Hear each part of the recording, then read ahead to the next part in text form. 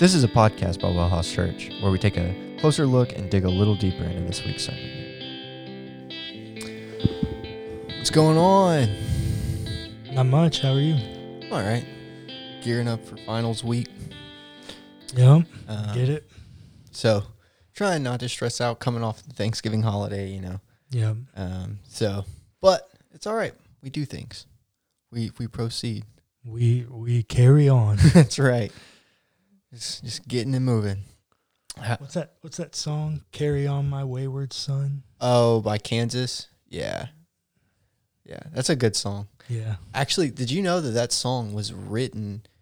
So the guy who wrote that song, his dad was an Assembly of God preacher. I didn't know that. Yeah. So I realized, I don't know, probably 2 years ago, I was reading the lyrics of the song. This is the story of the prodigal son. and so I started doing some research. Like, I wonder if the guy who wrote it, his name is, I can't think of it right now, but I started wondering, like, is the guy who wrote it a Christian? And so I started digging deep, man, and I figured it out. His dad was an Assembly of God preacher. Interesting. Oh.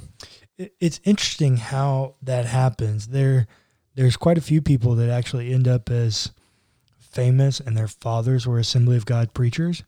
I'm not sure why. But Joel Osteen, his dad was named John Osteen, and he was an Assembly of God preacher. a quite famous one. Really? Yeah. Huh. What do you know? Yeah. Very just kind of weird little tidbits there. I think it's because Pentecostalism was on the rise. Right.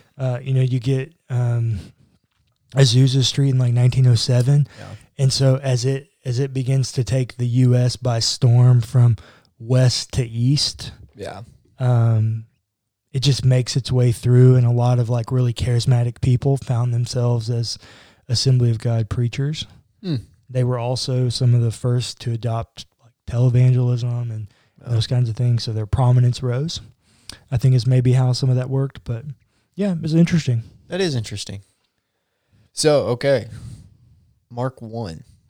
Yeah, so we're continuing our series, our Advent series that I'm calling The Coming, because that is what Advent is. It's the coming of the Messiah, celebrating his coming. And so we're looking at the beginnings of each gospel, and how they tell that story. And what do they tell about the coming of Jesus? And the thing I love about Mark's not my favorite gospel. It is one that I really like. I think my favorite gospel is Luke. Because it's been coined the gospel of the outcast, because Luke's the one that focuses on social justice issues the most. Right. So Luke's the only one that records the parable of the Good Samaritan. Right? Like, think about that. Like, Luke's the one that's constantly drawing our attention to the poor, the oppressed, the vulnerable. And so he's been coined the gospel for the outcast. And I think that's why I'm drawn most commonly to Luke. But Mark's maybe my second favorite go-to gospel, because the way I like to explain it is Mark's gospel is kind of like an action movie. You just bust up on the scene. There's no birth narratives. There's no real theological introduction. You just show up on the scene, and like, Jesus is an adult and he's doing stuff. Mark just cuts to the chase. Yeah, he just jumps right into the story. Yeah. It's like, it's very reminiscent of what we would expect an ancient culture to be like, that nobody really cared about little kids. Right. And so when Mark writes it, he just jumps right in with adult Jesus. Right. And we see adult Jesus just immediately on the scene going about doing things. Yeah, the first real story we have of Jesus in Mark is his baptism, right? The start of his ministry. Yeah, so you do have that bit of theological introduction there that Mark does. So he says, his actual introduction is the beginning of the good news of Jesus Christ, the Son of God. Like, that's a pretty intense theological introduction. Yeah. So we've talked about this before, but that word good news, that's not a made up word. That's not a Christian word that people just were using or started using to talk about Jesus. That was a word that existed in ancient society that was used as a political announcement of new kings. Right. So naturally, it doesn't seem out of place that good news would be associated with a kingdom identity. Right. Like, that's the context the word was used in. It'd be no different if I said, like, if I used the word, or if I used the phrase, like, it's in session. Like, what do you associate that with? Well, Congress. Right. Or court, because, like, that's the framework we have for that word or that phrase of words. So as such, good news is a phrase or a word used in political language. So it makes sense that be where the story goes. And that's the way Mark frames the introduction. He says the beginning of the good news of Jesus Christ, the Son of God. And then the end of his introduction is verse 14 and 15. Now, after John was arrested, Jesus came to Galilee proclaiming the good news of God and saying, the time is fulfilled and the kingdom of God has come near. Repent and believe in the good news. So he's kind of like bookending. He's absolutely bookending. You've got good news used 3 times right there. Like, it should be screaming at you that this is what he's trying to draw your attention to. Right. That this is absolutely Jesus the King over the kingdom of God. Right. And we see it. He does this theological thing here with Isaiah the prophet. And he quotes here from Isaiah, see, I'm sending my messenger ahead of you who will prepare your way, the voice of one crying out in the wilderness, prepare the way of the Lord, make his path straight. So the idea here is that someone's going before the king that's going to make clear his path, right? Mm-hmm. They're the lookout. They're the go-ahead. And it's John the Baptist. And he goes ahead as the story continues, and he's proclaiming a baptism of repentance. Now, we've talked about this a lot, right? Baptism is also not something that is necessarily uniquely spiritualized. Right. It's a thing that happens in the ancient world where you went through cleansing rituals after certain things happened to you. If you were bleeding, you go through a cleansing ritual. If you found yourself in contact with someone who was sick, you go through cleansing rituals. I mean, there were any number of things. Men, if you have an orgasmic experience, you have to go through cleansing ritual. There were a ton of different things that were related to your body and the proximity of your body to other things that were unclean, in which you had to go through a cleansing ritual. For instance, there's pretty good reason to believe that the quote-unquote bath that Bathsheba is taking is actually her undergoing one of these cleansing rituals. And so it's just a thing that you do in the ancient world because they don't have modern medicine. Right. They don't know how to take care of their body or where germs come from or how to give diseases to one another. And so they're just overly cautious, and they do the thing that they think works, which is baptism. So a good modern day example would be if you come in contact with someone who has the coronavirus, you would have to go through a cleansing ritual. Oh, like you would maybe self-isolate, go get tested. Like there's steps that you take in order to. In comparison, and if you were to put coronavirus back then, you came in contact with somebody, you would have to go through a cleansing ritual. Yeah. Maybe not the best one-to-one, but probably our best association for today, probably so. Okay. Yeah. That's probably a hopeful way to think about it. And so it's not unique that John is preaching baptism.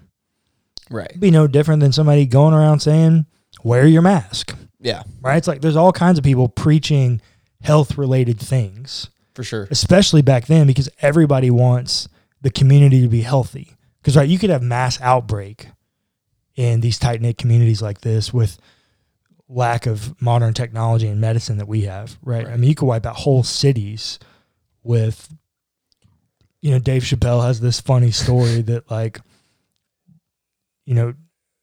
before Ebola and AIDS, like, diarrhea is the thing that would kill someone. That's just not true. It's not true, but he's doing an oversimplification of something that is true. Yeah. That there's a whole lot of stuff that we don't actually care about anymore, think's a big deal, that's killed millions and millions and millions of people. Yeah. And so it's not a big deal that someone's preaching baptism. Right. The interesting thing is that John has spiritualized baptism by making it a baptism of repentance. Right. So that's the unique piece that's at play here. Now, and he puts himself as the one going before, right? He says there's one coming after me. Yeah. And then John's a weird dude. He is. You read verse 6. Now John was clothed with camel's hair, with a leather belt around his waist, and he ate locusts and wild honey. They wouldn't just record that by happenstance. Yeah. Mark's trying to let you know something about John. He's doing something that nobody else is doing. He's a strange dude. This strange dude. Just probably stinky, weird, like doing some things different. He's his own guy. He's not the guy that you would think is leading the way for a king. Yeah. And that's going to be a theme that comes back and back and back throughout Mark's gospel, is that Jesus is not the kind of king that you would think he's supposed to be. Right. We're not going to get a chance to look at it today, but right after this introduction narrative here, Jesus jumps on the scene and gets to work. And what's the first thing he does after he calls his disciples? He starts casting out demons. Yeah. He starts healing people. He starts performing nature miracles. Yeah. He starts resuscitating people. Like, Jesus starts doing stuff Yeah. that kings don't historically do. They don't care enough about people to do that. But actually, that's the narrative that's being proclaimed here about Jesus in this introduction, is that he's going to be a king who cares. Yeah. It's interesting. The author of Mark highlights that it's a baptism of repentance that John is doing, but then Jesus goes to him to be baptized. Yeah. Why does Jesus, the one who's sinless, need to be baptized, a baptism for repentance? It's a good question. I mean, presumably he doesn't. Right. That would be the thing, right? And it doesn't say it here, but in the other accounts of this baptism, John actually has a debate with him. Like, dude, I can't do this. You need to baptize me. Yeah. Jesus tells him to do it anyways. I think the whole purpose is he's setting an example by which he can connect with the people around watching. It's like he's setting an example to do, he's doing what he's asking them to do, but also he's making himself relatable to them. That's also the purpose of the temptation narrative right after it. Yeah. He goes and is tempted. And what's funny is it says, and the Spirit immediately, right, left the Jordan and immediately went into the wilderness. Yeah, and actually that word's used in all the recordings of this. Really? This is recorded in 3 synoptic gospels, and the word immediately is used in each of them. Yeah. Meaning he was just baptized in a repentance baptism, and then straight away Yeah. he's being tempted. There's some scholarly debate about the use of that word, if it's more narratival. So like it's a narrative marker Right. For certain things. I don't find those arguments to be super helpful. Yeah. But I do want to throw that out there because I know we have a lot of other pastors that listen to the podcast as well. And so it is possible that it's just a narratival device. Right. I find it unlikely. I do think that it is a marker to note the expediency in which Jesus moved from one event to the next. Yeah. Because it's almost like these were things he had to do in order to start doing what he really wanted to do. Right. Which was the healings, which was the miracles, which was to let the kingdom of God be present on and over the kingdom of darkness. Because if Mark's the only gospel we had, my professor, David Capes, wrote a book called Rediscovering Jesus. Sorry, I had to remember it. It's called Rediscovering Jesus. And at the end of every chapter, he makes an argument as how would the church look if this gospel or X gospel were the only gospel we had? And he's like, if Mark's the only gospel we had, we'd do a whole lot of exorcisms. Yeah. We'd never do the Lord's Supper. Yeah. Because we don't see it in Mark. Like, there's a whole lot of things we do different. And so Mark's Jesus jumps on the scene and he's doing stuff. Yeah. And so it doesn't feel out of place that word immediately is used. Right. This is an active Jesus present in the world on a mission to defeat evil. Right, absolutely. Like, this is what he came for, is to fight evil here. But I do love that after the baptism, and we're not getting into the baptism of Jesus here a whole lot, we do get into it on one of the episodes of Pints and Perspectives. The first Jesus part, I think. Yeah, I think so. Or the Son of God part. That's how you're going to find it in the library. Yeah, I think so. So go listen to that if you want to know more specifically about the baptism of Jesus. Yeah. But for our sake, we're not going to get into it. I really want to get into this temptation narrative because we haven't talked about it a lot. Mm-hmm. Luke and Matthew actually record a much more detailed account of this temptation narrative. They're the ones where it's like he's tempted specifically by the devil. Right. And so he's tempted by the devil, and then you have those three temptations where it's like, hey, turn this rock into bread, and I'll give you all the city. Go up to the highest place, jump off, throw yourself off. The angels will save you, right? All these kinds of, they do these three narratives of some of the temptations that Jesus goes through. But I think the interesting thing for me is in this little section here, we get, and the Spirit immediately drove him out into the wilderness. So the word wilderness there could also be translated desolate or like deserted. Mm. And so it's a place without life. Right. Like, that's how you should think about that. The Spirit, the one who gives life, drove Jesus into the place without life. That's interesting. Yeah. You should, like, an ancient reader would have made that connection in their mind. Right. That the Spirit is the one who gives life.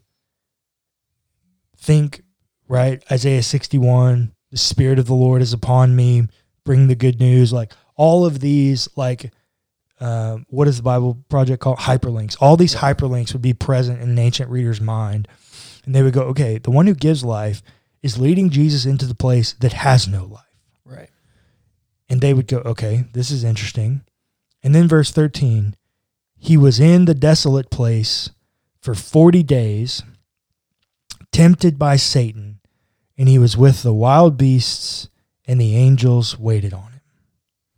Okay, so he's in the desolate place for 40 days. When you see that word 40, like that number 40, you should immediately be called to something. Yeah. You could be called to Noah. Yeah, 40 days and 40 nights. That's the real one. Yeah. Noah is the one that, like, destruction happened in 40 days. Yeah. There was real destruction that could happen in 40 days. And he's there for 40 days, tempted by Satan. We don't get the name Satan in all of the temptation narratives. Mm-hmm. But here it's explicit.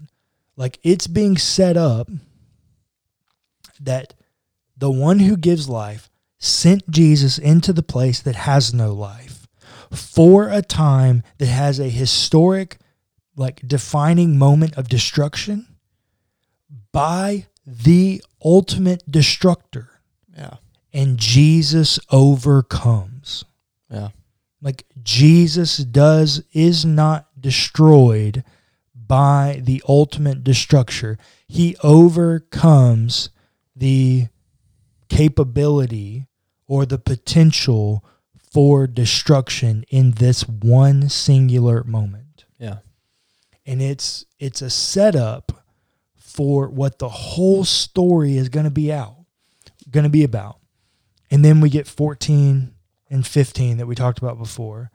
Now, after John was arrested, Jesus came to Galilee proclaiming the good news of God and saying, "The time is fulfilled and the kingdom of God has come near. Repent and believe in the good news." The message is, hey, the good news of the kingdom of God, is that you Jews, you've heard about the kingdom of God. You think it's going to be this very defining moment that happens in which overnight everything's going to change. It's here now. It's come with me. And it's a kingdom that's conquering evil. Yeah. It's a kingdom that's overcoming darkness. And with that, I'm going to restore individual people. I'm going to heal the man with a withered hand. I'm going to call Levi. I'm going to resuscitate people. I'm going to show myself as an authority over nature, and I'm going to calm some fears while I do that, right? I'm going to impact individual lives. But the ultimate thing that Mark shows us about the Jesus of Mark is that he is coming to obliterate evil. Yeah. Like, darkness has no hold in the kingdom of God. Yeah. It's awesome. Yeah, it's a bit mind-blowing when you think about it, right? Matthew told us that Jesus is coming from brokenness for brokenness, and specifically, as you pointed out, he's making a new place for women. Oh, yeah. Mark shows us that Jesus is coming to get rid of evil and darkness. Like, Satan no longer has any foothold when it comes to the full realization of the kingdom of God. Yeah.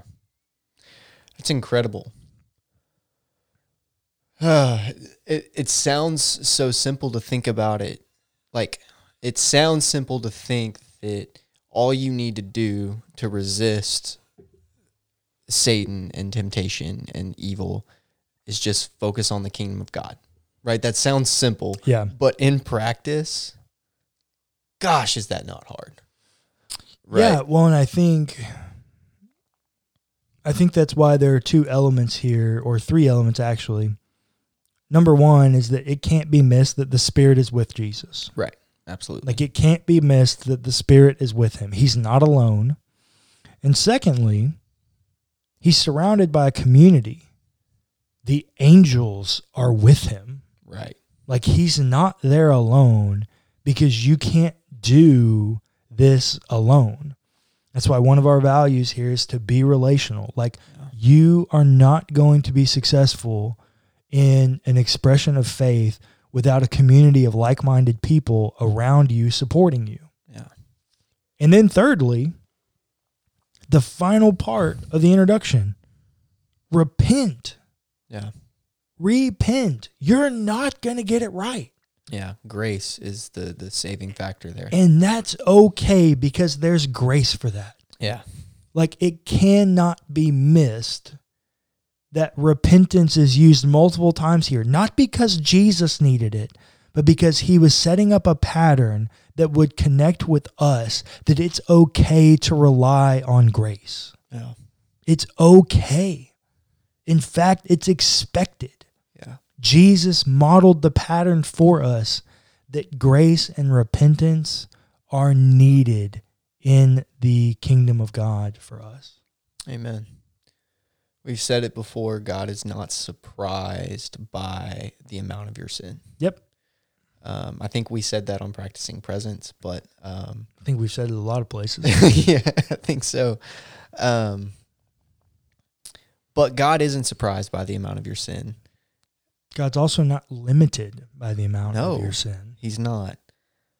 So repent, ask for grace, receive grace, and move forward.